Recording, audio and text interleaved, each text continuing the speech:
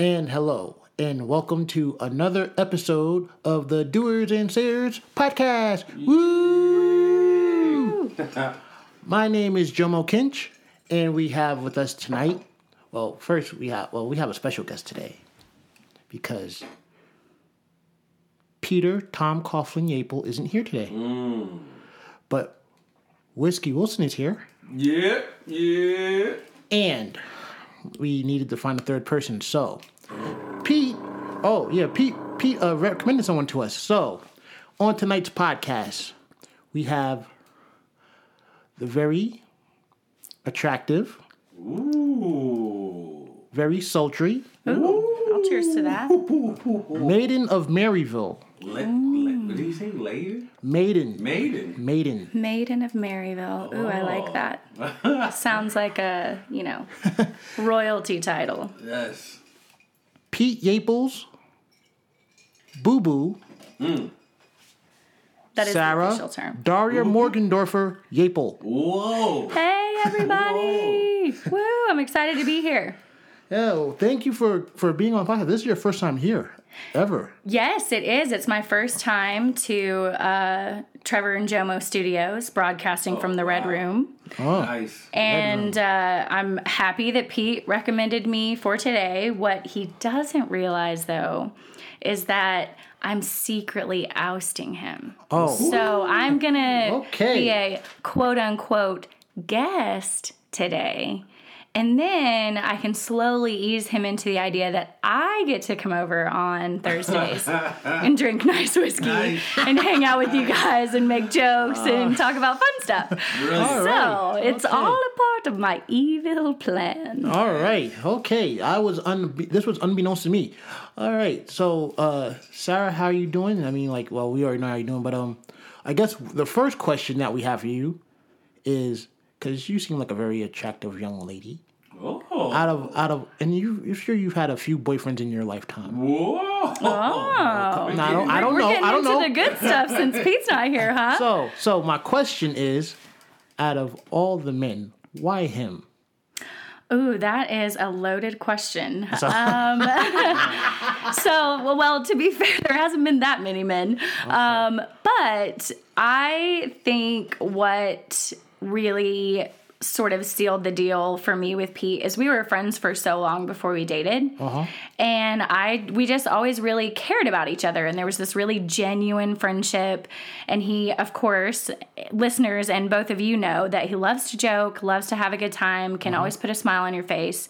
And so we always had a really good time together before romance was ever a part of the picture. So when romance came into the picture, it was like, ha ha ha, this is what I've been waiting for. And he'll tell you that he's the one that was interested first, he'll tease me and be like, well, if you just listen to me, from the beginning, because he was sort of always kind of after me a little bit, he expressed interest. And I'm the one that was slow to catch on, I guess, and kind of come around to the idea. But and timing is everything. So we've talked as well about how, the timing was right for us when we did start dating. But I think that's really what it was, is that we enjoyed spending time together and drinking together and laughing together and just doing whatever. And so when romance kind of came into it for me, it would just seal the deal. Okay, awesome. Right. I can be romantic with my best friend. This is the coolest thing ever. Oh, wow. Okay. Yeah, that's very interesting, because I felt like I was kind of there for the whole, I guess, courting of the courtship. Yes. Yeah, the courtship. Yeah. The courting years. And Pete was a suitor. and it just felt like because the first time I met you, it was at Bearden Fieldhouse.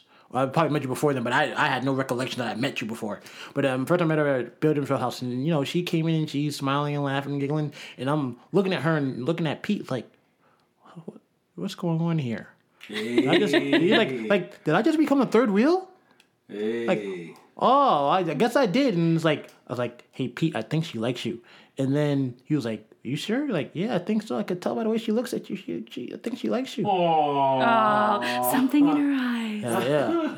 There's something in his beer. I don't know. Oh. Yeah. Well, it's funny though. I always tell people because we, had been friends for so long, but we hadn't hung out in a while. And LeVar was living with them at the time, and he and I were really good friends. Me and Pete had all worked together, Right. on the Strip and known each other for years. And LeVar texted me one Christmas and was like, "Hey, Merry Christmas! Like, hope you and your family are doing well, and hope your brothers are doing good," because he had met all my brothers. And Oh, wow.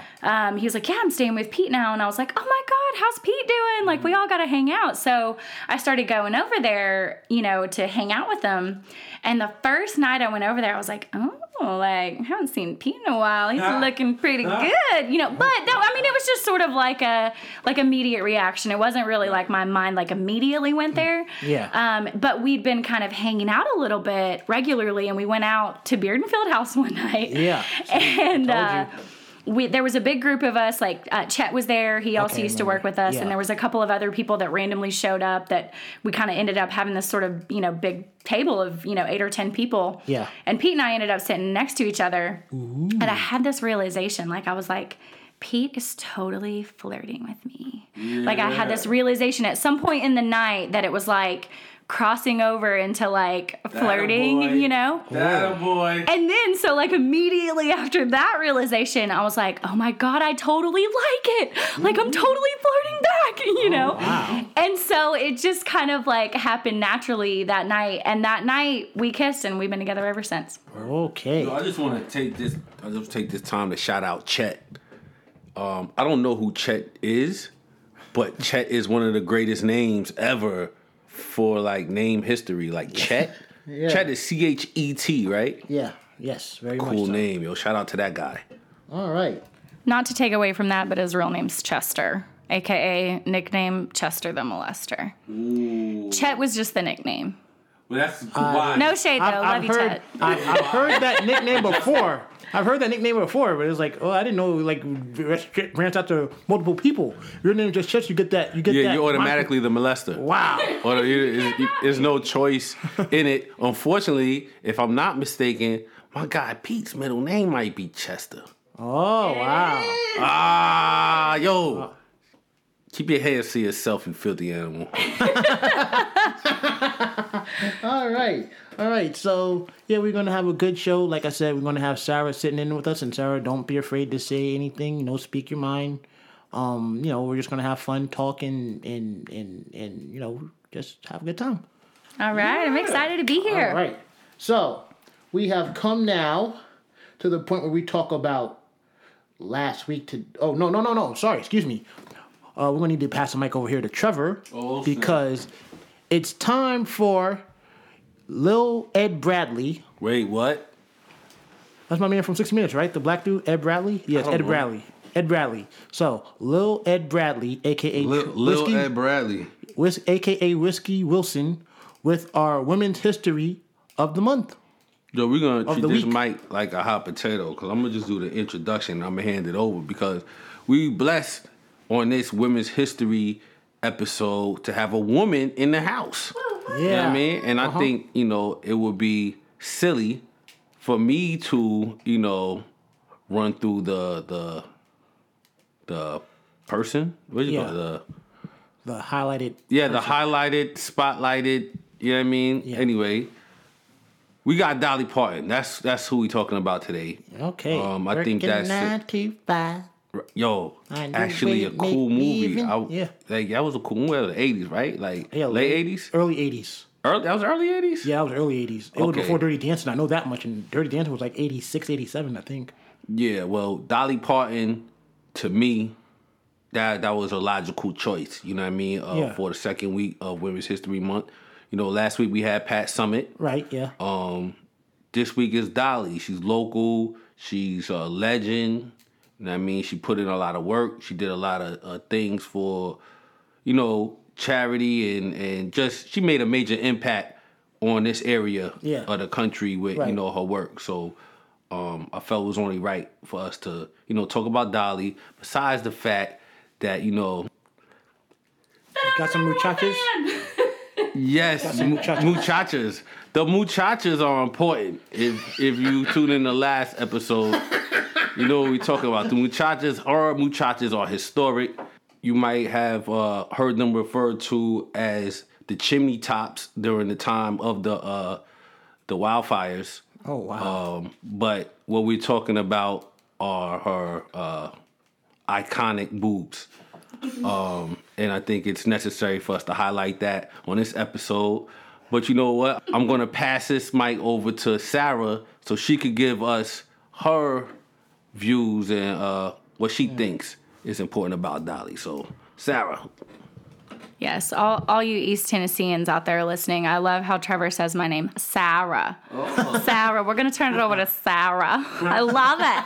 I love it. So Dolly Parton is one of my favorite women on the planet. I'm from East Tennessee. I grew up in this area, so I, of course, grew up knowing her and sort of knowing about her music and knowing about Dollywood and just this iconic figure, you know, in this area and being very aware of all of the development and enrichment that she brought to Sevierville. So she was a very, you know, poor Southern girl that grew up singing gospel music. Oh, wow. I did not know that. Yes, she grew up singing gospel. That's how she learned to sing. Sounds like Elvis. Yes. Well, a lot of greats actually grew up singing gospel. And I can relate to that too personally. I mean, I grew up in church singing. I grew up in a musical family, you know, and so there's something that was very relatable about sort of her upbringing being, you know, from the Southeast and, you know, from a not affluent area, and then, you know, developed this really incredible talent of singing and just turned it into an incredible enterprise. Yeah. And so, and we'll visit the Tata subject in a little bit. We'll come back to the male chauvinism because, you know, we're talking about Dolly Parton. You can't avoid it. But we're going to talk about a few other things first because there's so much that you can say. So for one, she sort of created her own brand just around herself. Yeah. But not in an egotistical way of, oh, I'm just so amazing and I'm going to flaunt myself to the world, but I'm going to use this as a vehicle to bring prosperity and jobs and and bring life to this area where I grew up, you know, kind of a way to give back to home, which I think is incredible anytime anybody doesn't forget their roots. Right. And so she's created this brand around herself. She has this theme park, multiple theme park shows, Dixie Stampede. Which I get to go to. That is pretty sad. I've not been there yet. I haven't been there. We gotta get to Dixie. We should do a Dixie Stampede night because I have actually never been. I grew up going to Dollywood like every summer my whole life, but I've actually never been. Tennessee pass revoked. Oh no! Dolly, I'm sorry if you're listening. I'm sorry. To the Stampede. Oh. No, we're gonna go together. Let's okay? do it. We're gonna do a doers and sayers night, and we're gonna go to Dixie Stampede. All right. We're going to give another shout out to Dolly because you just can't do it enough. Yeah, definitely. So, of course, she's an incredible businesswoman, brought lots of amazing things to this area. She also has a literacy program for children, which is really cool. So, for those of you that aren't aware of the program, she will send books to children under the age of 5 throughout the state of East Tennessee. It's not just on the east side of things. Yeah. And you get a book every month, and it's a way to promote literacy, especially in rural areas in Appalachia. Yeah. And I have a niece who's now 7, and she used to get her book from Miss Dolly every month. You know, my sister-in-law would say, Miss Dolly's book is here. And it was, you know, it was this whole thing, and she loved it. And, you know, I think it's especially important for other families that maybe can't afford those things to get that every month, you know? Absolutely. And so clearly I just love her. I think she's so incredible, done so much for the area, and just really never, ever forgot or was ashamed of where she came from or was apologetic about it, which I also love. And so going back to the Tata thing, right? Yeah. So another one of my favorite things about Dolly is that she's unapologetic. So she is 100% herself and does not give two fucks if you care or not, or like her or not, or whatever. And she'll be the first to say, like, I have huge tits and I made them that way because I like them. And other people like them. And I'm okay with that. Like, and not to be, you know, ostentatious or vulgar, but just that I am who I am, and I do not care what anybody thinks about me. You know, she's got her big blonde hair and her fake nails and her big old titties, and she's just like, I'm Dolly. I'm going to do whatever the hell I want to, because that's what everybody should do. And I, you know, and I love that so much about her, you know. And people, of course, forget that she really is a humanitarian and does a lot for all kinds of people. But anyway, she's amazing. She's wonderful. She's done a lot for the LGBTQ community as well. She's a big proponent of drag queens because, I don't know if either of you know, but lots of drag queens love Dolly. And they do Dolly music. I did not know that. Yes, it's a very, very popular venue. I was afraid that you're going to say, I don't know if any of you guys know, but Dolly was born a man. And that was going to really kill me if she said that, but I'm glad that you said what you said. And you didn't say what I said. Right. No, she's always been really warm and accepting of that community, and especially being from this area, you know, I think it's really great because she's received so much love and adoration and wants people to know that she respects that community and appreciates them and loves them for who they are, because she loves herself for who she is, and she thinks everybody else has the right to do the same. And quite frankly, I agree. I love Dolly. I'm so glad that you guys featured her tonight when I was here. Yeah, so we're happy that you were here, because I don't even think we could have had the conversation go this long. I mean, like, not like a bad thing. We're like, man, we would have said a few things, but to hear it come from you made this go a lot smoother than when me and Joe were thinking about this. When we first came up with this, like, oh, what are we gonna say about it? Like, we could say this, like we could say this. It almost felt like we had more in common about what we had to say about Pat Summitt than we did about Dolly Parton. So thank you for coming, Sarah, and helping us out. Oh yes, no, I'm so happy to be here. Dolly Parton is on my top 5 list of celebrities that I could meet. I love her. I think she's amazing. She is a bona fide badass in every sense of the word. And she's from East Tennessee. My girl's repping, okay? Yeah. Holding it down. Go East Tennessee. Now, what we didn't get to here, Sarah, favorite Dolly Parton song? Oh, man. Uh-oh. Yeah. Let's get into it. So, it's a weighted question. Well, it's a weighted question. Well, upon further review, mine's is Jolene. Okay, so I commend your selection, sir. Very good. You've chosen very well. That might have been mine. Mine is Jolene's a good one, but mine is probably I Will Always Love You, because from the best little whorehouse in Texas. Because I grew up with the Dolly version, you know, like now. So you saw the best little whorehouse in Texas. I am from East Tennessee. Excuse me, sorry. I was like, you're kind of young to be watching this movie at such a young age. Like, this is what we. Well, to be fair, I didn't watch it at a young age. So to be fair, I did watch it later on. Okay. But I love that song, and I grew up with the Dolly version. And most people, well, not most people, but a lot of people only know the Whitney version. Yeah, and right. I mean, who could ever criticize Whitney? She's incredible. I love her version too, but that's probably my favorite. Okay. But Jolene, I don't know. It's a toss-up because Jolene is amazing. Yeah, it is amazing. And I must admit, she has the best version of Rocky Top out of all the versions of Rocky Top that I hear. She has the best one. So, props to her. Yes. And another song of note, though, is 9 to 5. You can't. You cannot talk about Dolly and not talk about I'm working 9 to 5. Oh! It's a good one. It's a good one. You can't talk about Dolly and not talk about that one as well. Real. Yeah. All right. So, and that is going to do it for our Women's History Month. So we had thank you, young Ed Bradley. Oh. And thank you, Lil Barbara Walters.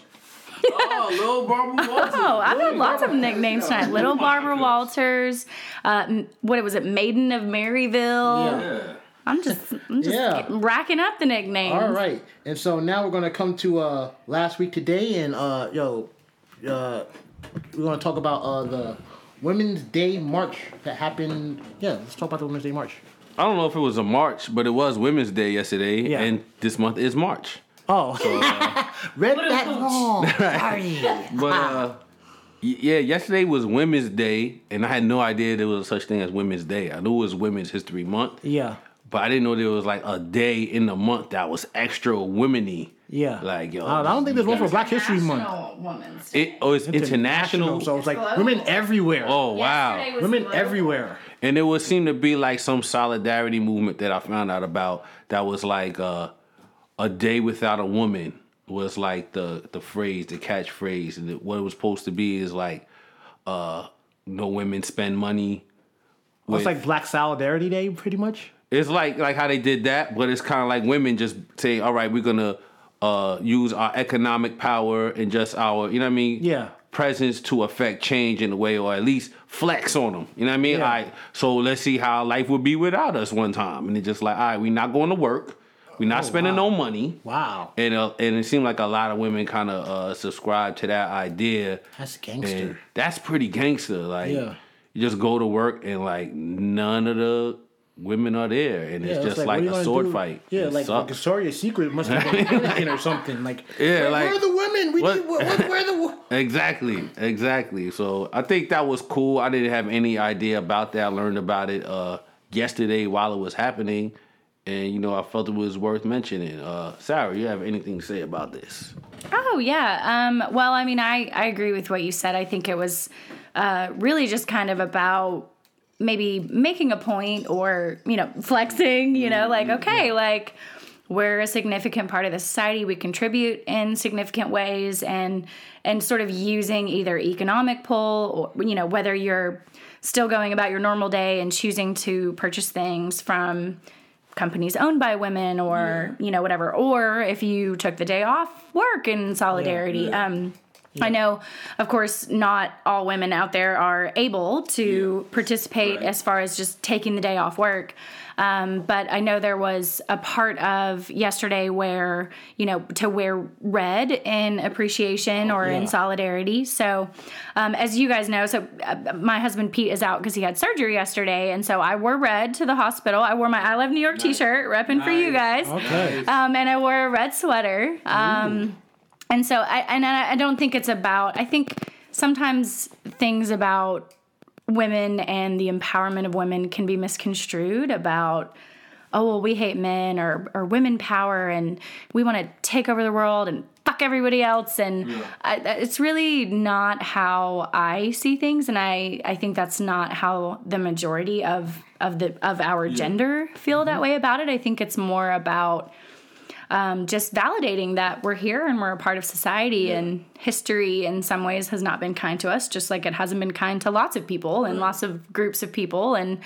But I think it's a powerful thing when people unite, and I think it's a powerful thing when groups of people that share common values or mission or all of that kind of come together. And, we were talking about how yesterday was International Women's Day. So it wasn't just about, the American side of things. It was about, solidarity for women and appreciation of women, worldwide, which is also really cool. So, absolutely. Yeah, that's definitely dope. And, I feel like I think I wore red yesterday. I can't remember, but I didn't know it was internet. Well, I saw that it was, but I didn't know the full scope of it.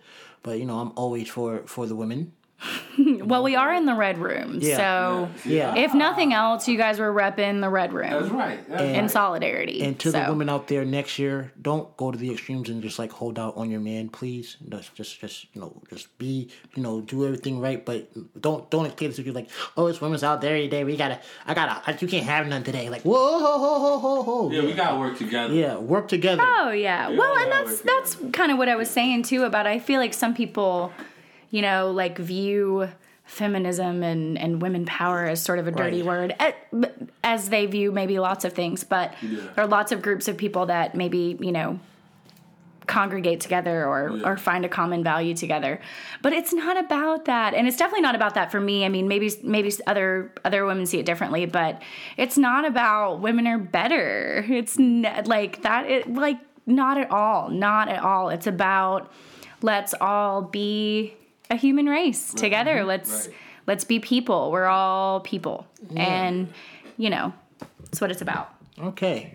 I think just to piggyback off that, we was talking earlier about, divisiveness and different perspectives versus agendas, right? Like, I think sometimes different groups have a perspective that they want to get out their perspective and represent for their side of things.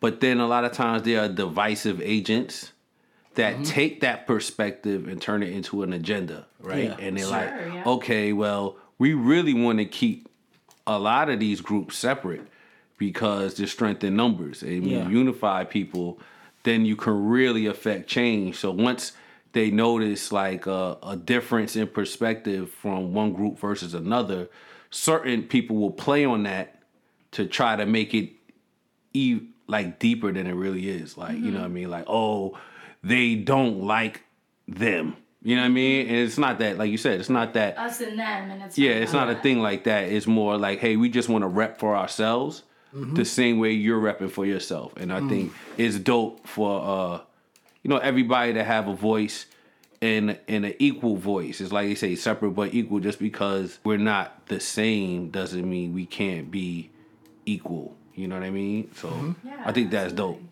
All right. And so moving on from that, we're going to get back to we're going to keep it East Tennessee, and we're going to give a special congratulations to Lydia Pulcinelli. Yeah. Seventh grader from West Valley Middle School that won the East Tennessee Regional Spelling Bee. So, Lydia in the house. And spelling the shit out of them words. Okay, girl. Right, yeah. Wow, all right, yeah. Yeah. Yeah. You go on with your bad nerd self. The winning word was polyptoton. Polyps? Polyptoton. You want to take a shot at that one there, Sam? Polyptoton. Okay. Lydia, forgive me. Polyptoton. So how does it work in a spelling bee? Where you say the word first and then you spell and then you say the word again? Yeah. So polyptoton. Polyptotin. Polyptoton. Don't tell us if it's right or wrong. You want to let Trevor do it. I want to try. We can give you a different word, Trevor. Oh, if you want to do it like that? I don't know. Okay. All right. Go ahead. We're doing polyptoton. But no. Oh, wait. But see, the way it works on a spelling bee is if you get if you spell the word wrong, then you get the ding, and he gets a chance to spell the word right. Oh, okay. So you want to do it that way? Okay. All right. So then, I feel out of respect for Lydia, we need to do it according to competition standards. Okay, then. So let's see here. Oh, okay. That's what, nice. Ding. So right. Ding, I got it wrong. Right. Okay. All right. So, and Mr. Trevor. Is it on me now? Yes. So this mean like somebody that's toting polyps?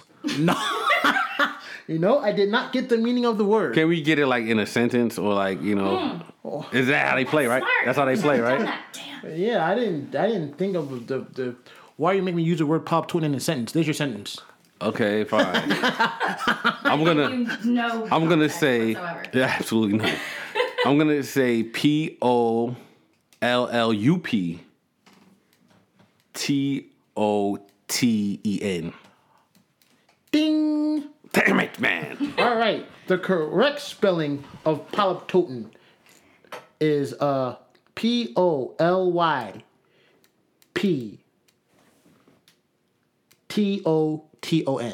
Oh, I was close. I was one letter off. Yeah. I was IN, not ON. Oh, Lydia, you minx. Yeah. You got me. Minx. Yeah. That's Wait, like, and Lydia got it right? Yes. How old is Lydia? She's in the 7th grade. Man, shout out to Lydia. And that makes her 12. Yeah, 12. Like at least somewhere 11, 12, 13, something. I remember around that age. She's also a 12 on a scale of 1 to 10. Ooh. Yeah. But the other thing that I saw when I read the article is that this was her third time. She tried it 2 times. Third time in the regionals. This is the first time she won it. Oh, third time's a charm. Yeah. Oh, so she really is like a spelling ninja. Yeah, I remember she's been competing on this like extreme level, right, for a while. Because like if you've seen Akilah in the spelling bee, or Akilah in the bee, you know what these kids go through. I can't even say if you saw Bad Words. Have you seen Bad Words, Sarah? I have not. It's a movie starring Jason Bateman as a 40-year-old that finds a loophole to enter the National Spelling Bee. Love it. Love the idea. I bet it's wonderful. And all hell ensues after that. You know what? when the show ends, I have a copy. I'll let you use it. You can take it home and watch it and tell me what you think. But I thought it was a great movie, very ingenious, and he was just sabotaging these poor little kids. Hey. But it was. That's okay. Lydia could have took him. Yeah. But she would have owned Jason Bateman. Yeah. So that means like if this is her third time, so the first time she did was like 5th grade. So you think like all the Greek root words, like those you were studying for in the for your SAT or ACT test, she was already doing in like 4th and 5th grade. Like, wow. So like when you said polyp, she already knew like, oh, this is from the Greek word polypitus. Yeah. Right. She like already knew like yeah. She knew exactly what was going on. Okay. Yeah. She's a cheater. Don't listen to him, Lydia. You're a badass, okay? We're rooting for you next year, girl. No, I think but now she won the East Tennessee Regional. I think she goes to the state championship now. And then if she wins the state championship, then she goes to the one that's on ESPN. Where she faces all the other Americans and international students. Oh, that's love it. Okay, so we have to send a shout out to Lydia. Yeah, absolutely. Wherever you are. Hopefully your parents aren't letting you listen to us, but we love you. And you're out there kicking some spelling bootay, and we want to see you at nationals, girl. All right. See, my thing is this. When you do the international stuff and you have these kids of Greek and Latin descent, and all these root words are part of their normal vocabulary, isn't that like an unfair advantage? No, because if you're studying the like these kids are studying this stuff, the Greek and Latin root words and all that stuff. So it's like there shouldn't like remember, according to Akilah Spell would be if it's a big word, break it down to small words. Yeah. Each small word like it has a root somewhere. Right. So you break it down by that, and then you go ahead and bring it all together. And it's like, okay, if I know this is the root word of this root word of this word, there's a pretty good chance you can spell the word out. Because if you ever watched the spelling bee, you're not allowed to have a pencil, so you can't write it down per se and then spell out. So like a lot of kids, you see them do, they'll flip their little number card up and just start. Yeah. Or what Akilah would do in spelling, she would she felt like there was a rhythm to spelling the words, so she would have to tap her. This is a real sport. A rhythm. Ooh, that makes me think of like music, and lyrics and stuff. Like, oh. The root word polypitosis. Right. Oh, let me just beat that out on on my knee real fast before I just spin this to the spelling bee judges. I like that. Yeah, because I think that one scene in that same movie, she jumped rope. She had a imaginary jump rope because Lawrence Fishburne told her don't do that. Yeah. So she had to figure out another way to do it. So she started jumping rope. Yeah. And she would keep a rhythm with that. And we all know who grew up in certain neighborhoods of the different spelling that goes on during some of these double Dutch kind of Yeah. Okay, wait. We're gonna have to have that again. I can't do that ever again. We need I mean, but you kind of know what I'm getting at. Yeah. But I think I could see where that comes from. I feel the need after you said the rhythm stuff to shout out Kevin Madison because the Incredible Letterman. Because he's the Incredible Letterman, and he was one of the first rappers to spell entire songs out instead of rapping. Exactly. Right. Yeah, so shout out to K Solo. Right. Yeah. Trevor, do you remember what K Solo stands for? I don't. You gotta hook me up. I don't know. Oh wow, that might be a question. KVINMEDISON. He said it on Nick Wack. He did it on Nick Wack Patty Whack. If you remember his verse from Nick Wack. Educate me, sir. The K stands for Kevin, self, organization, left, others. Nice. Pretty witty. Yeah, I like it. I like it. I love that thing about rhythm, though. The way people either remember things or. Yeah. execute things like Christopher Walken does that. Yeah. Like there's this thing which That's true. I'm sure you know, like if you've seen Up there, favorite actor. Oh, Christopher Walken. Yeah. Christopher, if you're listening, I love you. She did a Pete. She just pulled a Pete. Yeah. See, it's in the Yeah. Yeah, well, I mean, I told you, got to marry my best friend. I'm the luckiest girl ever. But he has this sort of like cadence in the way that he like delivers his lines. And he's talked before about how like that helps him memorize things and that like that's how he gets his like lines down. But I love it. Yeah. Like it's because for me it's just sort of like his like signature thing and when I hear it like I just like automatically I'm like yes, that's Christopher Walken. Right. Yeah. You know, and of course I love him, so if I've like recognized I'm like yes, that's Christopher Walken. I'm like yes, he's a badass. I love it. Like what movie is it? Like I'm totally into it.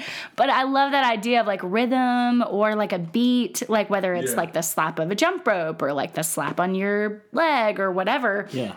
To help you remember stuff. I think that's so fascinating about like how the brain works because I think that shit really works. Absolutely. I just want to say, not to continue with the spelling bee, then I'll move on to the next thing.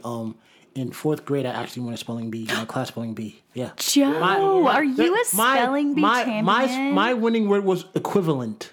Oh. Spell it right now. EQUIVALENT. You always remember equivalent. You're supposed to say it at the end. Equivalent. Okay. Sorry. You almost got the bell. You almost got the bell. Right. But yeah, it was like another thing they said in bad words. You always remember your winning word. Right. So you know, like if you ever see you like polyp totin, you're like, oh yeah, that's my winning word. What's up? You saw it? Like if I ever meet her, I'll be like, I lost a spelling bee. I lost a spelling bee in 5th grade. I lost a spelling bee in 5th grade, and the word was magician. Can you spell it now, Trevor? I'm not sure. Maybe we could have at the beginning. But right. I'll give it a try. Okay. Is MAGICIAN? And magician? Yes. There you go. Okay. There you go. All right. See, thank you. That is Thank correct. you. I think when I was in 5th grade, I was MAJ. I did an MAJ. Right. And I failed. Right. That's like when you spell elephant with the F and not a PH. Yeah. See? It's very tricky, man. Well, to be fair, I still have to like Sesame Street things out sometimes. Yeah. You know? And when I say Sesame Street it out, like I have to like spell it out like it sounds like Connecticut or like... Right. There's another example that I'm trying to think of that I spell at work a lot. Anyway, but to where I have to spell it out like it looks instead of how it sounds, like phonetically. Right. And I call it Sesame Streeting it out. I'm like, oh, got to Sesame Street this one. You know, because sometimes, and to be fair, talking about like other countries having an advantage, having like older languages or like Latin roots or Italian roots or whatever, like English is the worst as far as like there's so many exceptions to the way you spell things and the way you pronounce things and like all that. Like the rule like I after E except after C and like 20 billion other exceptions. Like why is that even a rule? Like give me a break. It screws me over, man. Yeah, exactly. Like your rule is fucking me right now. All right. Okay. And so being that it's Women's Month, we want to get into the entertainment side of it. Recently, I want to say about 3 weeks ago, I'm still behind. So, Girls started, and for some reason, Trevor has decided to watch this show. I don't know why. I think I told him about it, and I told Trevor a lot of stuff, but he's like, just taking credit.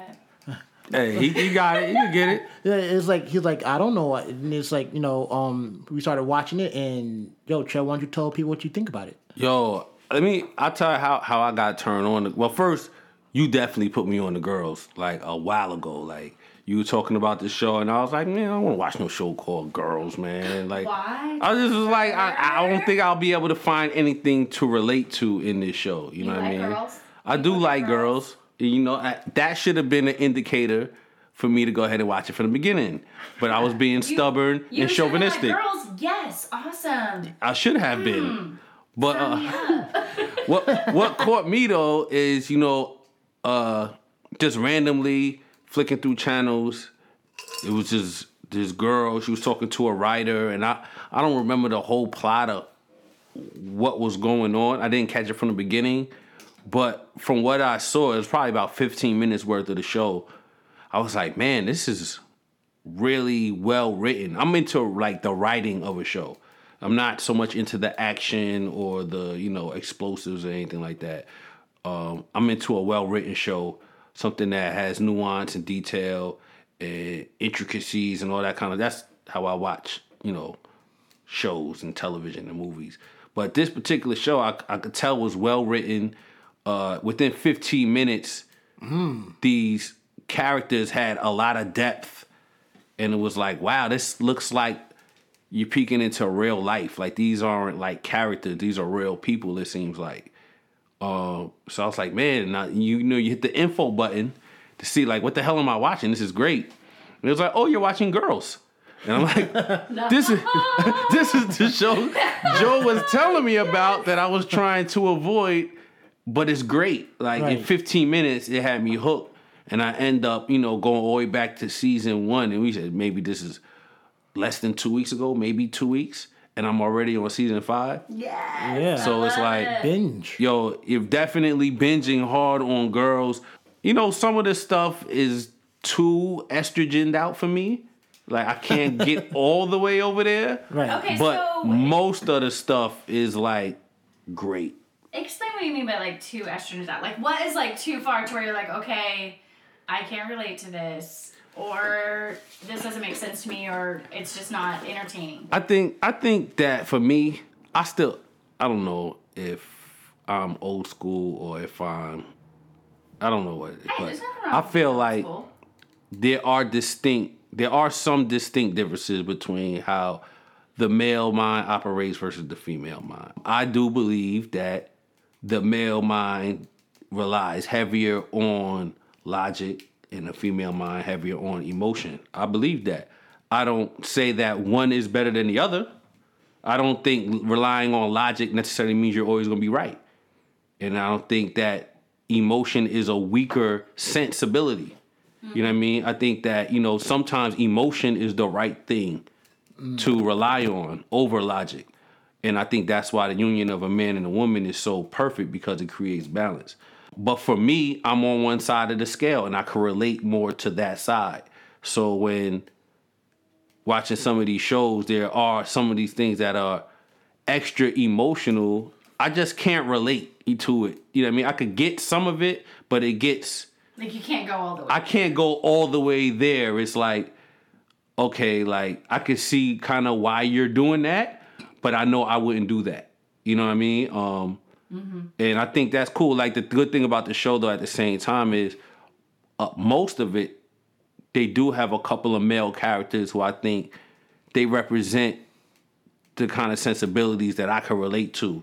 So, and it shows them, and it shows both sides, the male and female side, when the male is right and when the male is wrong, when the female is right and when the female is wrong, or when they're both right from different perspectives. You know what I mean? And that's the kind of detail and intricacy that I think, for me, makes the show compelling. You know what I mean? It's like, you know what? Just because this person is right doesn't mean that person's wrong. You know what I mean? They could both be right from different perspectives. And it's hard for a lot of, I think, shows, to capture that. They kind of always have a good guy and a bad guy, or a right person and a wrong person. It's black and white. Yeah, it's kind of real simple. But this show is able to capture, like, you know what? No, everybody is right in their own right. You know what I mean? They're kind of, each person living their truth. And sometimes it works out where these separate individual truths work well together, and sometimes they don't. Shout out to Lena Dunham, who is the writer and director of the show, right? Yeah. For being able to capture all of these elements from both sides. I mean, this is a woman who's doing writing for the men characters in the show as well. You know what I mean? And I think I can't do nothing but, take my hat off to her for being able to capture all of this. And shout out to her. Dope show. Yeah. Okay. Okay, so I haven't watched the show. I mean, I've heard of it. I know about the writer, and I know she stars in it, but I haven't actually watched a lot of episodes. So I love what you say about talking about sort of like representing both sides, as far as like sort of representing sort of the male perspective and representing the female perspective. And of course, you relate to some things more than others. Do you feel like the show, and I'm just asking this out of curiosity because I don't really have any context, but do you feel like the show challenges gender roles at all, or challenges the way that like society sees girls or sees women? Absolutely. I mean, Joe watched it for longer and more. He's further along in it than I am, so I'll let him chime in as well. But from my perspective, absolutely. Lena Dunham is a very, from what I could tell, pro-femme, individual. Like, she's like, girl power all the way. So she's putting that out there. I think the great thing, and that's another thing we were talking about earlier, a great thing that comes from shows like this, and there's a lot of shows that are kind of popping up here and there from more marginalized groups of people, is that it shows a widened kind of diaspora of what that group is made of. You know what I mean? Because you might say that there was a certain viewpoint on most of, entertainment from a certain perspective that most television and movie was coming from. You know what I mean? But these other groups weren't really being able to be shown in their full kind of expansive kind of representation of the variety of, characteristics and personalities that come from these groups. So now, watching this show, you get to see, okay, girls or women aren't just this way or that way. Yeah. You know what I mean? They're not just thin and pretty or fat and funny. You know what I mean? It's like, they can be a billion different kinds of women. You know what I mean? and they can have different characteristics as this and that has that and this and another thing. And you know what I mean? It could be, you know what I mean? Side of this, right. And a hint of that. And there's as many varieties of women as there are of men. Yeah. You know what I mean? And I think that's cool. And I think that this show represents for that. Yeah. And kind of puts it out there like, you could watch this show. Like, I'm a guy who was hesitant to watch the show, but they pulled you in. Once you get in and you give it a shot, it's like, you know what? I'm not watching a girl show. You know what I mean? Because I think from a male perspective, when you think a girl show, you're thinking of very limited types of women. You think like chick flick, like you're like, girls, okay, you're everything's like, gonna be pink. There might be some ponies there, probably cupcakes. You know what I mean? And I'm not into that. But when you actually watch it, it's showing you so many different kind of, angles of Trevor who women just are. Highlighted all the misconceptions that the show is disconstruing, by the way. Exactly. Pink and unicorns. That's exactly what I mean. It's like, it kind of broke that down for me and kind of broke that barrier. And not only that, but I gotta also shout out Lena Dunham for being an oddly shaped woman who's always naked in the show. Oh, see, no, I was gonna ask you guys about that because I haven't seen the show, so I'm kind of just like, shooting from the hip on these. Okay. But and Joe, I definitely want to hear your opinion too. So don't let us skip that out. All right. But I know, or at least I've heard about the show, that there is a lot of nudity. Yeah. And it's a lot of women, specifically Lena Dunham and others, that are not sort of like the stereotypical definition of like Hollywood beauty, like not super thin, voluptuous, like just very, like that very tatted as well. Yeah, like very superficial. I don't want to say superficial. I feel like that puts like judgment on the word, on like the definition, but like this very narrow perception of what beauty is for women in America. Right. So Joe, I'd love to hear your perception on the show, and then specifically about like body image, because Trevor talked about like, okay, so Lena Dunham is not necessarily like this perfectly, Barbie doll girl, and she's nude a lot. And then we'll go back to your perception on this too, Trevor. Yeah, I think it's interesting because when I caught Trevor today, he was watching an episode where I love how you say caught. I caught Trevor watching an episode of The Girls. Okay. I caught him red-handed. Yeah, but he was watching the episode where Lena Dunham's character was found naked pictures of her boyfriend's ex-girlfriends in his phone, and he was given the reason why they were there, and she was like, "Well, where are my pictures at?" And so we were like, well, I mean, it's kind of hard because you don't, pose the same way as these other girls. Because you're always like throwing up a peace sign or making a funny face, and it's like, I don't. Okay, let me just make it rated R. Okay, he told his girlfriend, like, I whack off to these pictures. In your pictures, I can't really whack off to because you're always making these funny faces or crazy hand gestures. So then she goes to one of her friends and starts doing these poses naked. And he's taking pictures so that she could put those on his phone. Or send them to his phone so he can masturbate.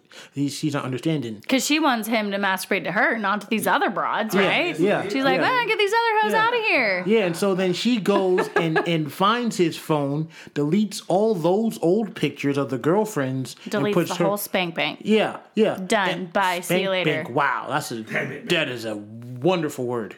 I mean, let's just call it spank. That's what it is, right? Spank. Yeah, but she puts all her pictures in, but it's like it still goes back to the thing where it's like, yo, it's like Trevor's right. She has no problem showing off her body. I don't think any of the girls except for Shoshana has so far that I've seen. But it's like there's no like they're happy about it. I think there was an episode where she pees in public and you see her like hyper dress and she just goes hit, cops a squat and pisses. Like holy shit, some crazy ass stuff. But I think I like it for that. It's like these girls are regular girls. It's not like you're watching Jennifer Aniston or Lisa Kudrow on Friends and stuff. It's like, okay, there's a certain body type they have. Just like, I'm so glad you said Lisa Kudrow, by the way, instead of Courtney Cox, because Lisa Kudrow does not get enough credit on Friends. Okay. Just as a side note. All right. Everybody's always talking about Monica and Rachel. Phoebe's fucking hot. All right, way to go, Phoebe. Let's not ignore her, okay? Yeah. She's quirky. She's the hippie. Right. Doesn't make her less hot. Yeah, but more quirk, please. Yeah, but it's definitely more what? What, Trevor? More quirk, please. Yes, I second that. More quirk. Yeah, but I don't think there's any bias on what the girl looks like. These girls all have faults and flaws, and that's what makes the show. It's looking at their faults and flaws. When I first started watching it, I thought it was like a Sex in the City for 20-year-olds. Okay. My question is, do you feel like it's a more raw version of Sex in the City? I don't know. I never watched Sex in the City. I have seen Sex in the City. I'm 30. I'm a female. I love it. My husband's from New York. Of course, I've seen it. But do you feel like it's a more like raw or like real or realistic version I would of say women? More realistic, and plus it's not told from the view of Hannah like how Sex and the City was told from the view of Carrie. It's like you got these four women. And you're getting all their stories, and it's not how Hannah views their situation. It's not how Hannah views Jessica's situation or Hannah views Martin's situation, like how it is Carrie views Samantha. So it's more all inclusive, like Trevor was saying, like male and female perspective. Yeah, definitely. Mm-hmm. But yeah, and then like there are other shows that are following along the same lines. I was telling Trevor about Insecure, that's written by Issa Rae, and I think that's done very well. And then there's a show that you watch that we both watch. Orange is the New Black, that I feel like, that gives a pretty strong representation of women, and not only just women, but just women in the prison system. Why don't you tell people how you feel about Orange is the New Black? Oh, well, I'm a huge fan of the show. I love it. I'm also very fascinated with just crime, the court system, that whole, like the whole spectrum. I'm very, very fascinated by it. So, are you an ID channel girl? Oh yes, the picture of My Perfect Saturday, and like you're gonna get a glimpse into like what Pete's wife is like. So like My Perfect Saturday is like waking up, making a big old omelet, chilling on the couch with the dogs, watching a Law and Order or Forensic Files marathon. Wow. Oh, okay. Like I love criminal shows. I love documentaries about that kind of stuff. I just think it's so fascinating. Okay. I have this question because this is... I'm going to ask this on behalf of all men. Yes, please do. What is it with women in these kind of shows? I think there is a fascination with attempting to understand. I think there's a fascination with attempting to understand what motivates people to do horrific things. So, or at least that's where like my motivation comes from. So we were talking about girls and about how like, you know, talking about the female perspective and, you know, there's different things that play into women's actions or women's decision making based on emotion that maybe like the characters in the show are portrayed as like weighing these factors, but maybe wouldn't occur to you. And you're like, what? I would never make a decision based on that, or I would never weigh that factor. And so for me, it's about an attempt to understand what either motivates people or what curses people, or not curse in the true sense of curse, but like what is it that happens that motivates people to do horrific crimes? It's fascinating to me. The psychology is fascinating to me. It's also fascinating to me in the way that like, not just like, okay, doing like really horrible things, but like, like, could you do like a kind of smaller crime and like get away with it, you know? That's what he's worried about. Exactly. Well, and Pete always, like, Pete will ask me, because I watch those shows all the time. Like, I watch Law & Order all the time. I love the ID channel. I watch Forensic Files. I watch, like, just anything that has to do with basically, like, true crime, right? I watch documentaries about prison shows, and we'll come back to what Joe originally introduced as well. Like, we'll come back to Orange is the New Black, because I love that show as well. But it's so fascinating to me. It's so fascinating, like, the story that culminates, that either pushes people over the edge or, like, motivates them to do something that's, like, totally crazy, or why they think they could get away with it, and they think they're, like, you know, super sleuth-tastic, and the cops aren't going to be on them, you know? So it's fascinating to me. It's fascinating to me. But Pete will tease me because he's like, so... like, do you feel like you could get away with murder? Like, so, like, if you ever decide to, like, off me, like, are you going to be able to get away with it? And my answer is always twofold. I'm like, yes, but no. Because I feel like I've seen, like, enough folly of, like, the criminals that I've seen be brought down.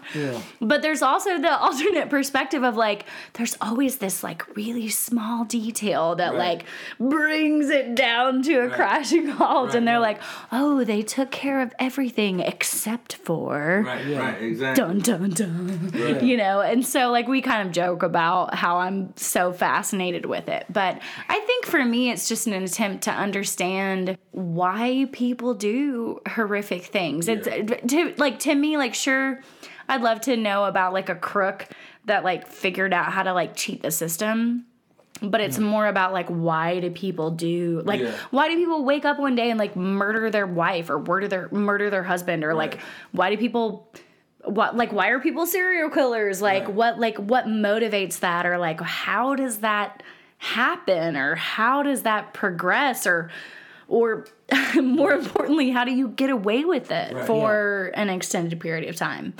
And so it's very, very fascinating to me. Okay. Very fascinating. But I know we were originally talking about Orange is the New Black, and I love that show. I love it. I love it. I love it. Yeah, I think the one thing that I got about Orange is the New Black is how bogus the crimes were that these girls got arrested for or doing their time for. Who was I thinking of? Flocka's best friend. Flocka, what the hell? Isn't there one like? Tribe, have you watched the show? I've never seen the show. Oh yeah. Or even Crazy Eyes is like she was just trying to be nice and it went bad. Well, I think Crazy Eyes, like, her situation is because she's in a particular like mental situation. Yeah. Not necessarily saying that she's like mentally disadvantaged or whatever, but there's some specific things about like her behavior, her thought process, her mindset that motivated why she acted the way she did. And then of course it escalated, and and turns into something bigger. And of course, the longer you watch the show, the more you realize about like the inmates and like what their backstory is. But what I really appreciate about that show in particular is that I think it's an accurate representation of the American judicial system. I think there's a lot of things that people end up in the criminal system for that when you know them and you know their story and you know how they ended up there, it's like, do they really need to be in federal prison for 20 years? Maybe not. And I think that show really brings it to light because our judicial system is so flawed. I'm not saying it shouldn't exist. I know there's lots of very necessary things that happen, but I think it's really easy in an American courtroom for things to get construed to a specific agenda. And I think that show really shows the sort of humanity of the people that are in a high security women's prison. And they've either done very, very high volume distribution drug crimes. They've done murder. They've done, the whole gamut. They've done kidnapping. And then you learn more about who they are as a person and what led them to like motivate those decisions or where their mindset was when they made those decisions. And I think it really highlights what is so flawed about our judicial system. And just to piggyback off that, when she says like our judicial system, it's like I read recently, but also a while ago, that America has way more people in prison than anywhere else. Like I could see that. Like, why do we have like all of these countries that we say, oh, they're so primitive or third world, or they have all of this craziness going on, but we got more people in prison than anybody by a long shot. The system's for profit, that's why. To that point, shout out to Ava DuVernay for creating the movie The 13th. Oh, yeah, who goes deep into exactly what she said about nominated for, the for-profit tell us about prison industrial system. I'm not going to get too deep into it, but it's exactly what she meant about the for-profit prison industrial complex system. And then, at the end of the day, to make it short and sweet, we know that this country was built off slavery, right? They got rid of slavery, in one sense, but at the same time, this is a major powerhouse nation, you know what I mean? And you don't have a powerhouse nation by paying everybody fair wages for the work that they're doing. You know what I mean? It's like, we got to get a certain amount of work done for a very low cost. You know what I mean? Back then it was traditional slavery. But, nowadays, you had like she said, the for-profit prison industrial complex system that creates a different style of slave. You know what I mean? They're doing a lot of work in these prisons for like no money, like 15 cents an hour. Making a lot of money for a lot of people. Exactly. That's why we have so many criminals. Exactly. So it all plays into a lot of the same thing. How do we support this country financially without paying everybody a reasonable wage? Because it's not about paying money; it's about making money. You know what I mean? So we want to pay out less and bring in more. So, check out The 13th. Ava DuVernay, I believe, is the name. So that plays into Women's History Month. Another great female director, a woman director. Okay. You might get in trouble for saying female these days, I heard. Watch my mouth. Woman. Woman director. Is that correct? Hold on. Let's go to the source. From my personal perspective, the word female is not offensive or derogatory, but that is only my perspective. Okay. So I know there's been some hubbub, hullabaloo about that. Hullabaloo. So you came with diaspora and Sarah just said hullabaloo. I feel so. I feel like so. So like to me, it's not offensive. Like I think it's male, female, man, woman. Yeah. But I don't honestly know like where that motivation comes from. I think it's probably more about context, like in the way that it's used, you know, and maybe I've just been lucky enough to not hear it used in a negative way that I don't respond to it in that, you know, emotional sense. So it doesn't bother me. Okay. It doesn't bother me personally, but if it was used with a certain intonation, I think with like a lot of terms for lots of groups of people, like it could feel kind of shitty. So, you know, maybe I'm just lucky in not having experienced that, but I understand maybe why some people like kind of recoil and like, oh, no, I don't like that. Yeah, I was gonna say, I might be wrong that it's based upon like you know, there's a like it's based on the sense of animals and thinking that you have more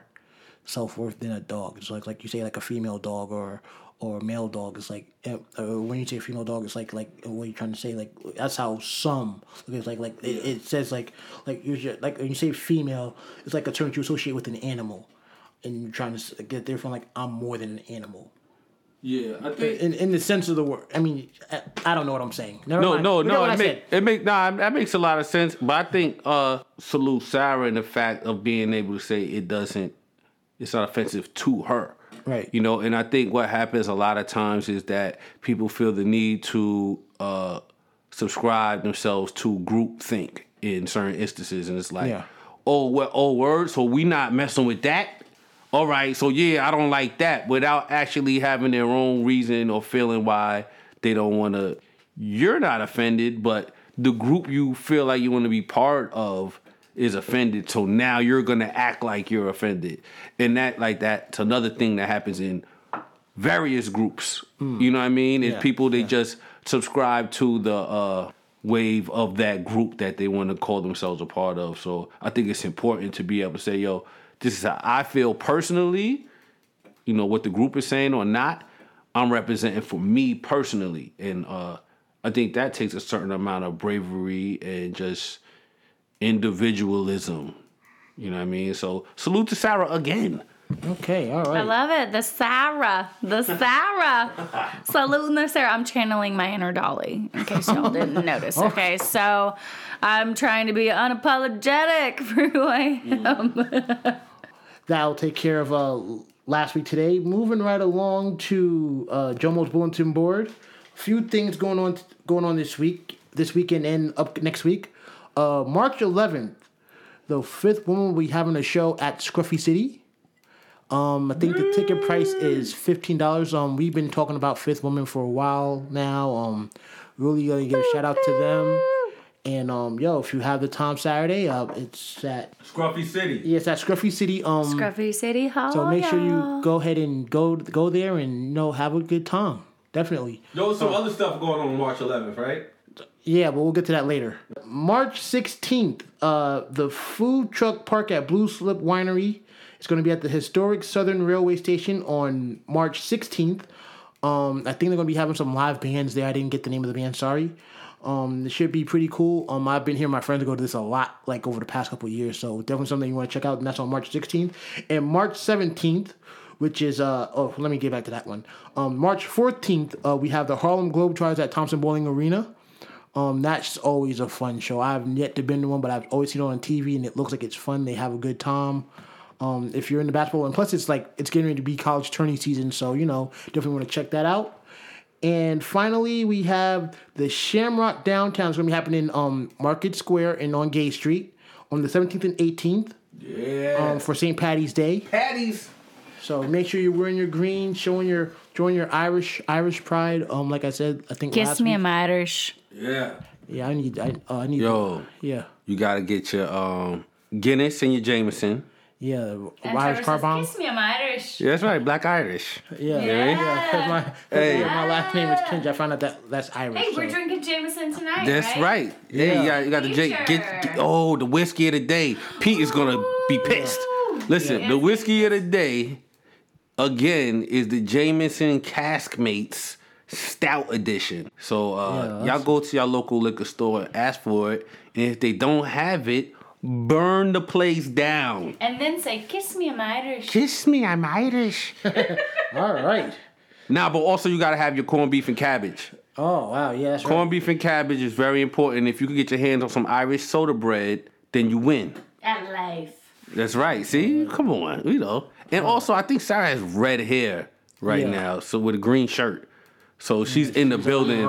She's representing right now. Shirt on. I didn't even realize that. So I have super pale skin, and I'm super freckly. My dad was a redhead.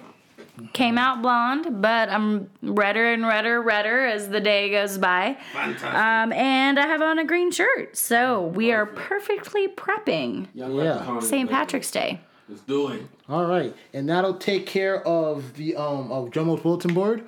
Now, as always, every week we have our top 5. And because Sarah is here with us tonight, we're going to let Sarah give us our top 5 list. So, yay!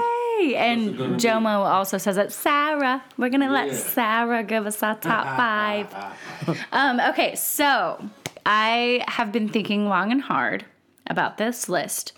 So I have 2 options for you gentlemen, and you have to choose your top 5. I feel like this is like that, like pick, choose your own adventure type thing right now. Okay. So choose wisely. First option is, and I know you guys have done like food themed things before, but as we like previously alluded to in the show, I'm fascinated with criminals. So first top 5 is, if you were on death row, what are the 5 things that you would request as your last meal? So top 5 foods I would have for my last meal is one of them. Yes. Okay. So top 5 foods. And I want to be clear about the fact that if you request a beverage, that is one of your 5. Okay. Oh, wow. So it was like... Now, if you request like a condiment, like I want mashed potatoes and gravy, like that's just one. Okay. But if you want like a Dr. Pepper as a part of your last meal, that's one of your 5. Okay. Right.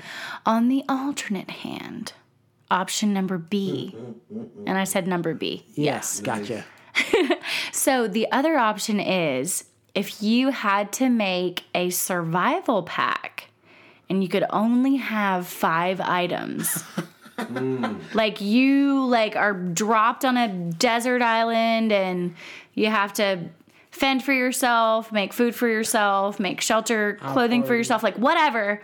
What are the 5 things that you would take with you? And I'm going to let ladies out there, I'm going to let the gentlemen decide. Jomo, do you want to go first or second? We first got to figure out which one we want to do first. I'll go first either way. I'll go first. No, you got to vote. Oh. Do you want to do like death row food or survival pack? I think survival pack. Okay. Trevor? Oh, a survival pack. I have no problem with that. That's fine. Okay. So, since I suggested the list, do I have to go first or do I go last? I mean, well, it's ladies first, so if you want to go first, you can. But ladies first. Okay. So, for me, in a survival pack, I have to have sunscreen because we talk about how I'm Irish and I have red hair and freckles, and I'm basically the color of a white sheet of paper. So, I'm not gonna make it in the elements without sunscreen. So, I need sunscreen SPF 1000. Okay. That's first and foremost. SPF 1000. Yes, as high as they make it, whatever year we are in the future, whatever the highest SPF is, that's what I need. That's what I need to have. Second, I need a knife. You have to have a knife, right? Okay, yeah. You have to be able to cut things. You have to be able to kill animals. You have to have a knife. Third, I need rope. Because you don't know when you're going to need to fashion a trap, fashion a shelter, lasso a fish. You don't know. Yeah. So sunscreen, knife, rope. I also want waterproof matches. Nice. Yeah, that's pretty because good. I don't know how to make a fire by myself. Okay. And I feel like in the wilderness and the elements, I'm going to need fire at some point. So I'm going to want waterproof matches. Okay. And then the last thing that I want is a compass. A compass, okay.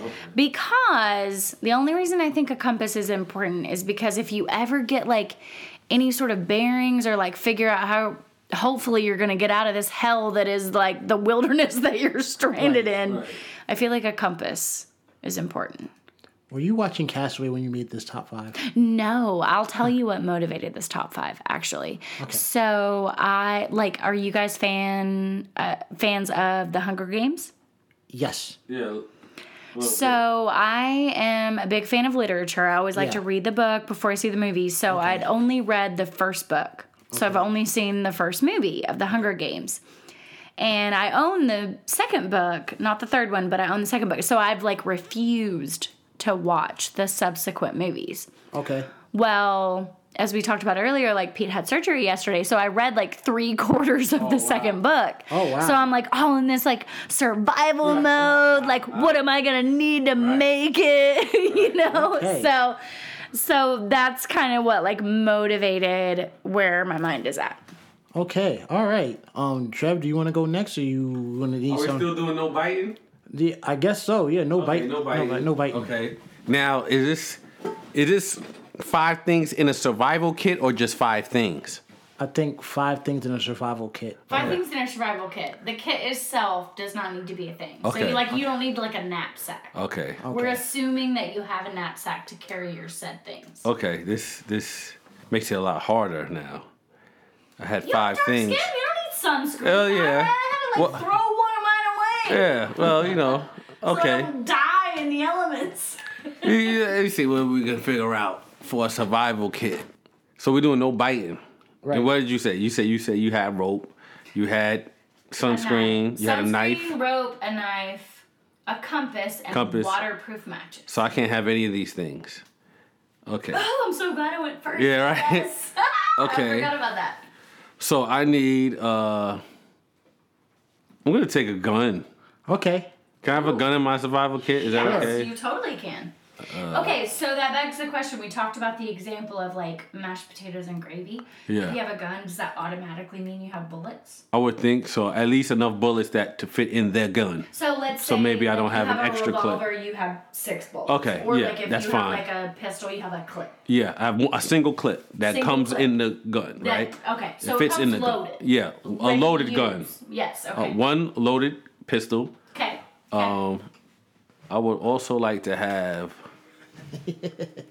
Oh my, this is gonna be great. See, this is an island, one of the deserted island, right? Yes. Yeah. Yes. So you are like out in the elements. You have nothing but like what is in your knapsack. We already gave you like the freebie of the knapsack. Right. And like the clothes on your body. So I would like what to you're have wearing now, like a sweatshirt and like pants. I would like to have one of those universal cell phones. Okay. That you can like contact people from anywhere. Okay. Is it solar powered? Yes. Of course it is. Because yes, I just asked you that question. Thank you.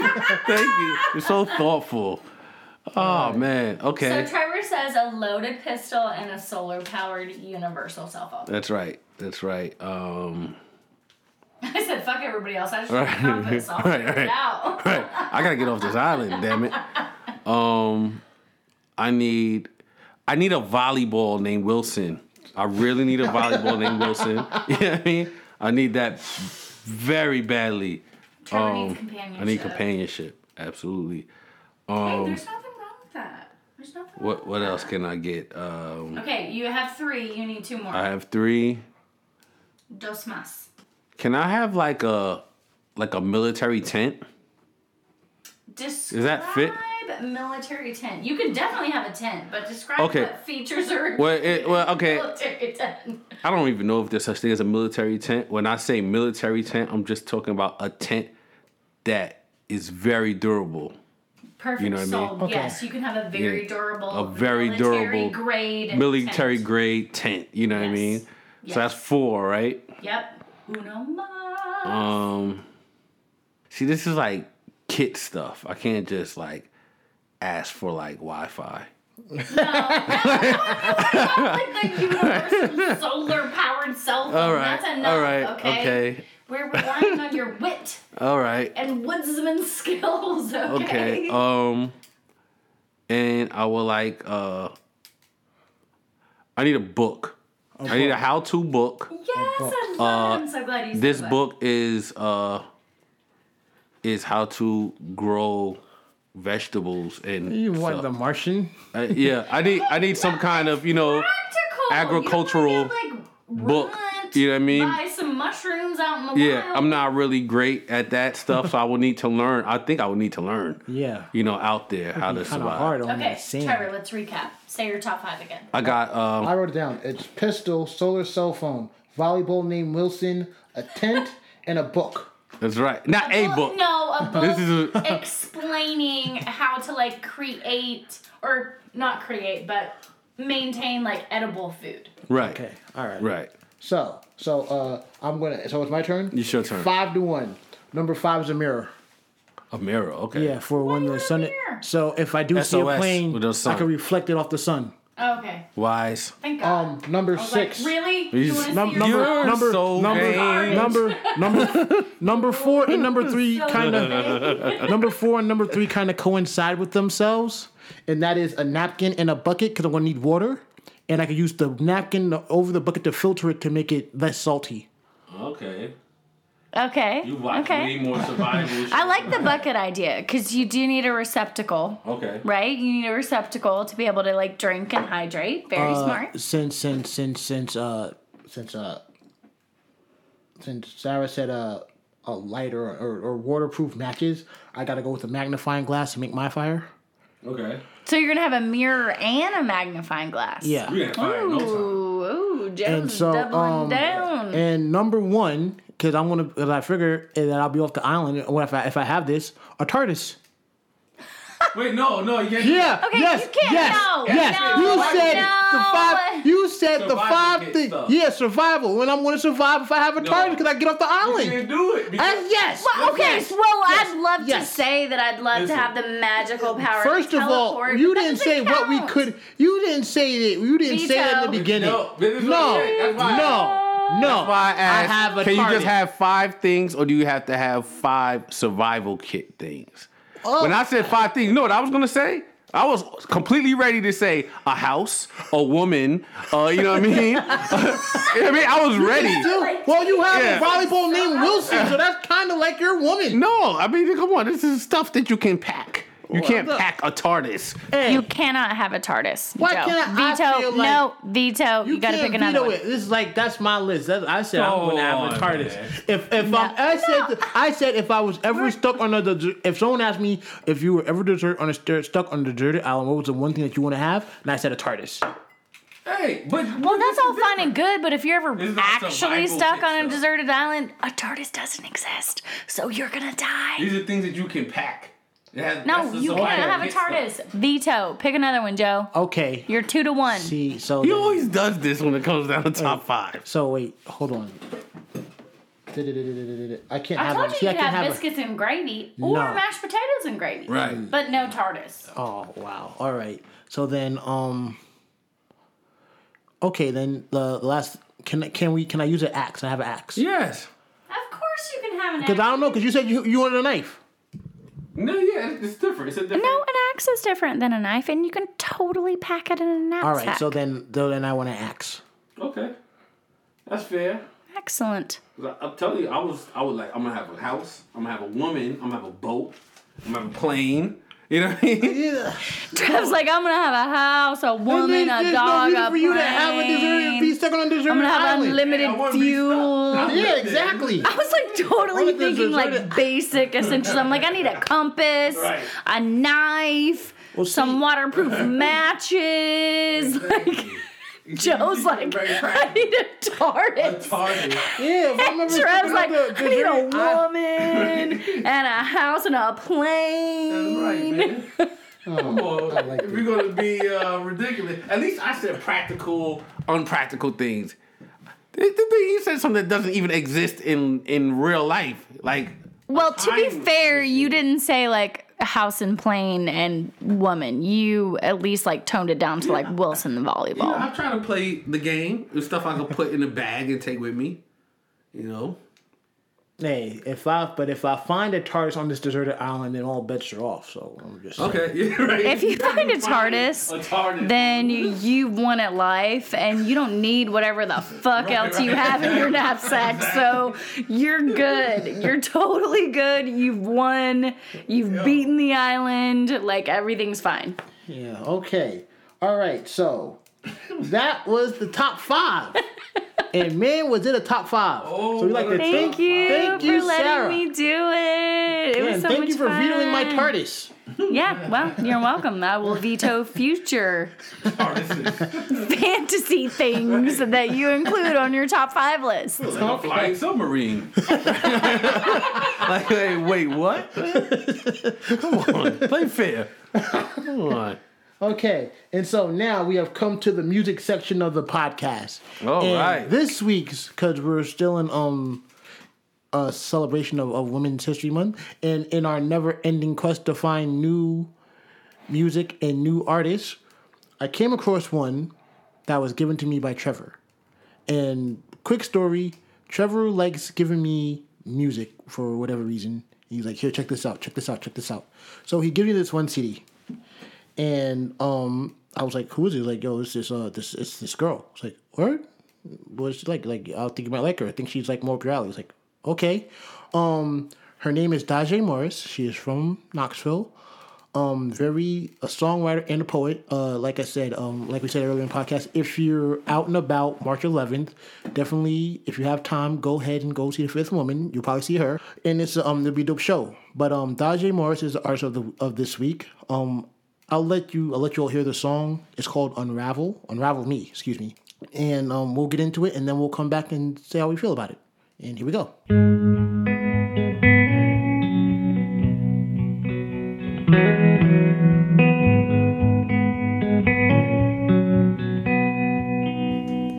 There's a river in your eyes, full of understanding.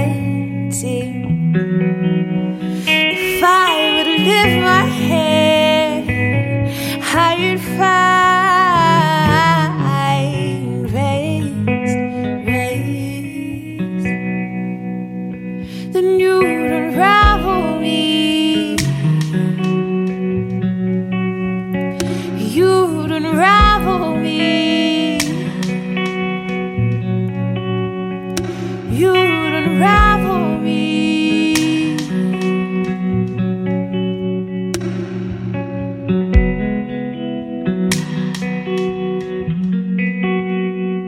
There's a wonder in your eyes, full of majesty and glory. If I would lift my head, I'd find rays.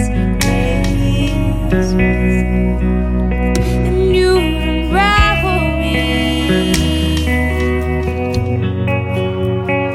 You'd unravel me. You'd unravel me.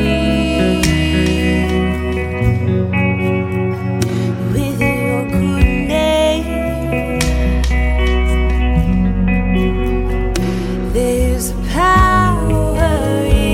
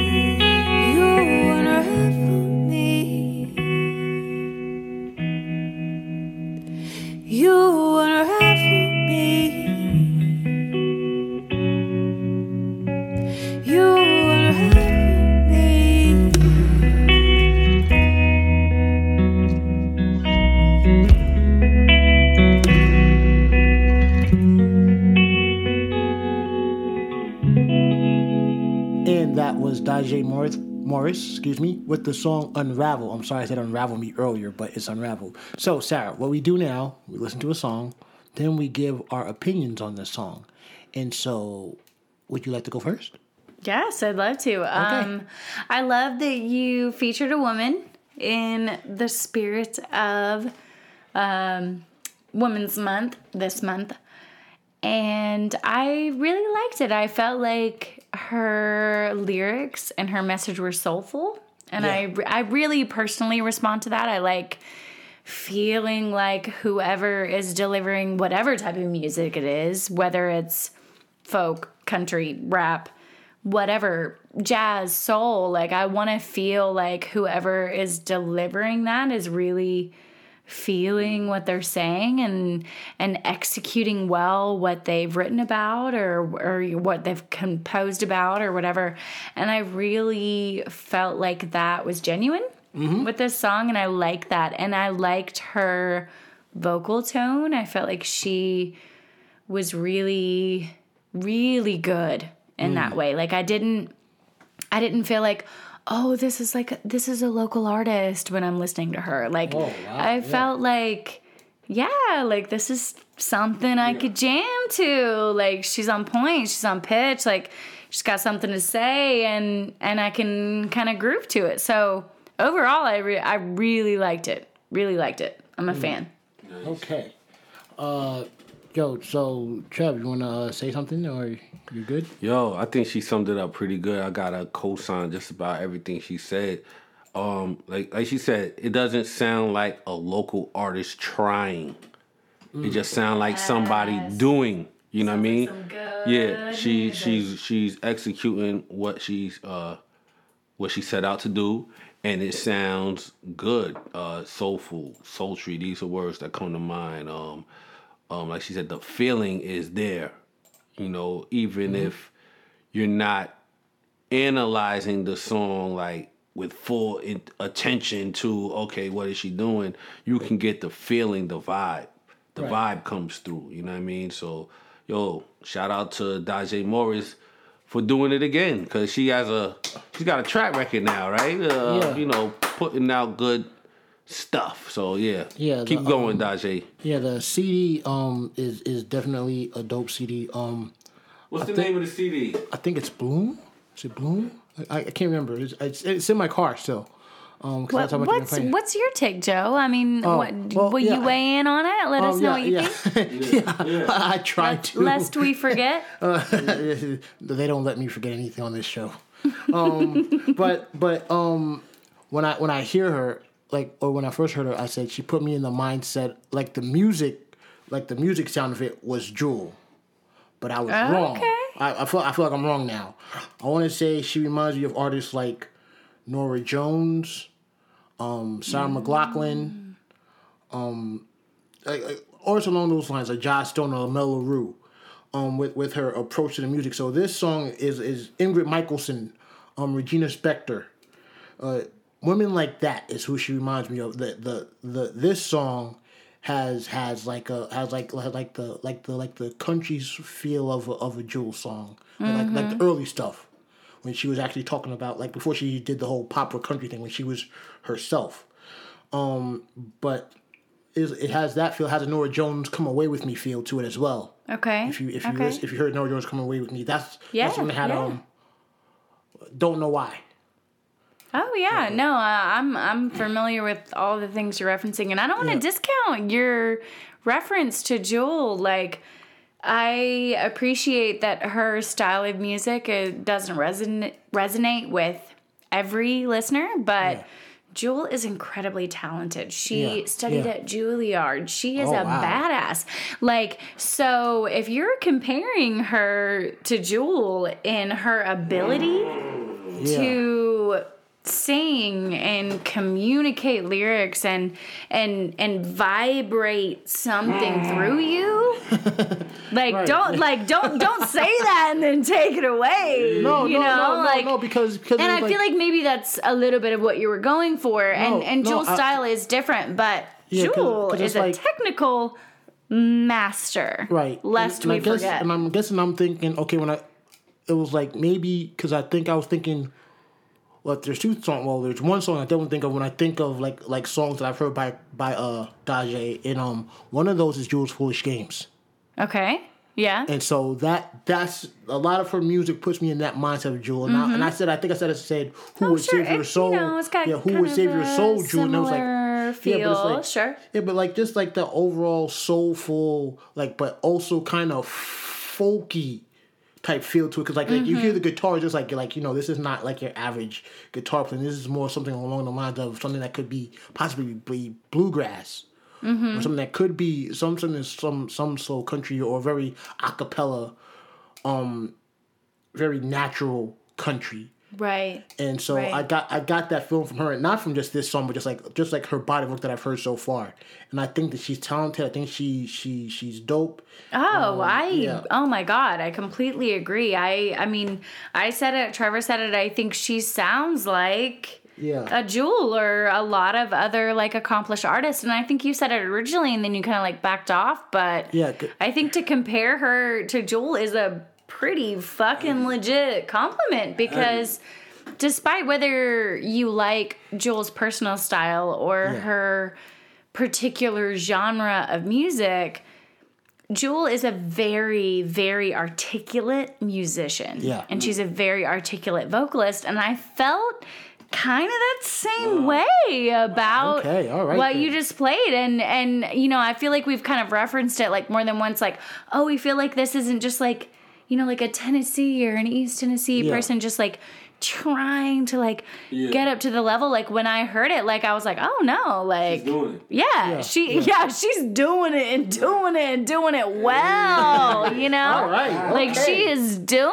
it, and that whole, montage to say, like, I feel like you were trying to compare her to something that was very genuine with Jewel, and then you kind of like backed off of it, and I don't want you to back off of it. I mean, Jewel's a badass. She's a badass. Yeah. And I feel like the things that you were trying to compare were very accurate. Yeah. Like she was on point with her vocal. She was on point with, her pitch and her rhythm and her ability to sort of communicate a vocal, whether you resonate with it or not. Right. And I felt like that was really accurate. So I don't want you to back away from that. She earned them stripes. Yeah. She earned them stripes. Yeah, that's right. Another song I was going to say that completely blew my mind, especially dealing with this one, is I don't know if you ever heard it or heard of her, but Amy Mann, member of a group called Till Tuesday, had a song called Voices Carry. What's the name of the group again? Till Tuesday. They came out in the 80s. Till Tuesday. Amy Mann was the... Joe, you're showing your age. Joe was born in 86, so educate me. Let me know. Amy, did you see the movie Magnolia with Tom Cruise? Yes. There's a song in that movie called Save Me. Save me, I want you to save me. And that's what Unravel puts me in the mind of as well. So, like there's a lot of artists. She said that like when I spoke to her, I think she was surprised that I even had her CD. But I think, like I said, once again, she's a dope artist. You can find her on SoundCloud at Daje Morris, Twitter at Daje Morris, amazing. Facebook at Daje Morris Music. So that must be a fan page. So yeah, definitely like check out more of her stuff if you want to. And like I said, this Saturday she'll be at Scruffy City for the Fifth Woman Poetry Slam. Performing with Fifth Woman? I believe so. Yeah, I'm not sure she's gonna be doing any of her songs, but she's definitely doing a lot of her written poetry. Okay. So they're getting ready for their big poetry slam and stuff. So yeah, if you have the time this Saturday, definitely go take time to check it out. I think you'll be very impressed by a lot of the poets and artists in this city, because there's a lot of dope artists that are women in this city.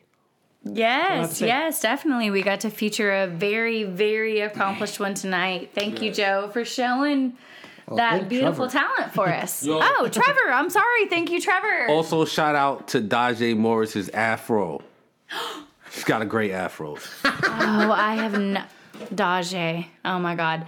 I will admit, I have not seen an actual picture of you. If you are rocking the afro, girl, keep rocking it. Keep rocking it. Oh my gosh.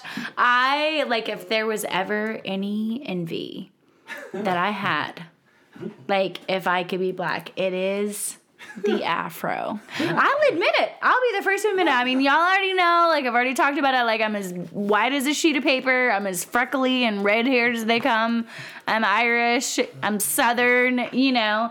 But, ooh, afro. Afro. Oh, God. Like, if I could have, like, a beautiful, perky, voluptuous 70s afro. Nice. Wow. Like, God. That is so badass. That is so badass. And if anybody ever tells you that it's not badass, you tell them to come. You tell them to come talk to me. You tell them to come talk to the Southern girl that lives on the East Side that likes to drink whiskey. That made in a Maribel. You tell them they don't like your afro, that they can come talk to me. Capiche? All right. Capiche? Okay. Oh, see, there's like the little hint of New York coming out. All right. And so now we have come to the point where part of the show we talk about what we learned today. And since it is ladies night, I guess you could say, and ladies first, Sarah, you tell us what you learned today. Okay. I have learned that I want to oust Pete from his position. And I want me to be a regular guest instead of him, so that I can come and like hang out with all you cool people in the red room and broadcast and drink fine whiskey and talk about awesome things and great musicians. And I mean, of course, I'm a fan of the show. Like, I listen every week and tune in because I know you guys, and of course, Pete's on it, so I like to hear his voice because I'm weird and romantic like that.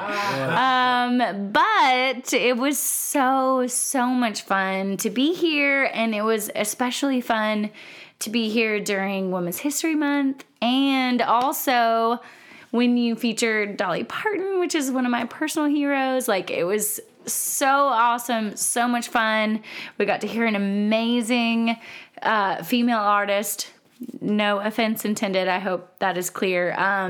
We got to hear a lot of great things, a lot of great perspectives, and a lot of great rallying around women and a lot of great things. And I got to drink a little bit of Trevor's good whiskey. So, like I said, I'm rallying Pete. I'm gonna like try to like oust him out of the way and like move in and be okay. Like, I'm gonna go do the podcast. And so see you later. Okay, love you.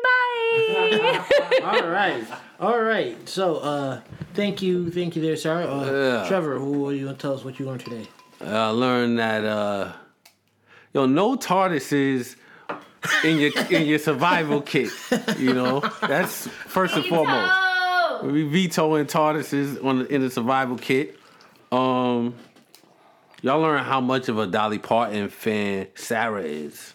Number one fan. Yo. Dolly, if you're listening, I've been a fan since literally before I could even tell you my age. I love you. You're every definition of a badass. Woo woo! Right, and of course Dolly Parton is listening, so you have no worries there. You know, hey, just in case, she needs to know. No, she's listening. She listens all the time. You know, she's one of our number one listeners. What else have I learned? Y'all learned that Women's History Month is lit, man. Yeah, I mean, word up. We in here, we rapping for the ladies. And it's all about balance, man. You know? All right. So shout out to the ladies and all that, It's day month. Okay. All right. Now, what I learned, a couple things. One is hullabaloo and diaspora. Okay. Those are I like that. One from me, one from Trev. Yeah. Like it. Also, Paula. Yeah. Lydia Pulcinelli. Polyp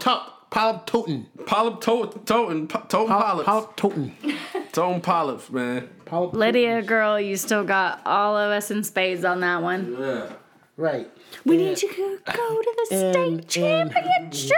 Yeah, really win Team that. Lydia.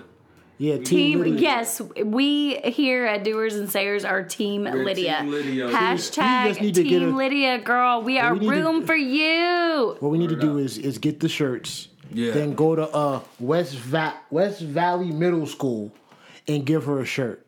That's the Team Lydia shirts. Word up. Let's do it. And the third thing is that I think this is really the first. Like last week we had that was a woman artist on the podcast for our artist segment, but this is the first time we it was her. So Daje, I'm happy that she let us choose one of her songs and put it on the show. And we here at Dudes and Sayers wish you all the best. That's right. Yeah. Amen. Second that emotion. Woo, woo. And in case any of you listeners forgot, I am lobbying for Pete's spot. So if you liked tonight's broadcast and you liked my female flavor, don't hesitate to let him know, because I will easily flip the switch and come over here and hang out with two of my best friends, drink some fine whiskey, broadcast from the Red Room, and let y'all know what's up, okay? That's right. Yeah, so don't forget. Yeah. So please, if you listen to the podcast, like, comment on it. Yes. You know where to find us at. If you want to do it on the Doers and Sayers fan page, you're more than welcome to do it on the Doers and Sayers fan page. We're on Twitter at Doers and Sayers Pod. The Doers Sayers SoundCloud. Like, you could comment in the little space below and just let us know what you're thinking. And comment and say, we love Sarah. According to Trevor. That's right. It was Sarah's hair. We put the H before the W in which we say whiskey. Whiskey. Cool whip. Cool whiskey. Cool whip. Right. Whip. That's right. But yeah, Sarah, thank you so much for filling in. We're definitely definitely try to have you back on again. Thank you so much for having me. It was amazing. I loved it. Yeah. Loved every minute. Thank you for letting me do the top 5. It was awesome. Yeah. I truly felt like a queen in honor of Women's History Month, and like I said, don't tell Pete. I'm lobbying for a spot, okay? I'm lobbying for a spot. If nothing else, we're just going to start appearing together, so y'all might be stuck with me. All right. That's it. All right. And that'll do it for today's podcast. And so that's Dudes and Sayers this week. I am Jomo Kinch with Whiskey Wilson and Sarah Daria Morgendorfer Yeaple. This is the Dudes and Sayers podcast signing off.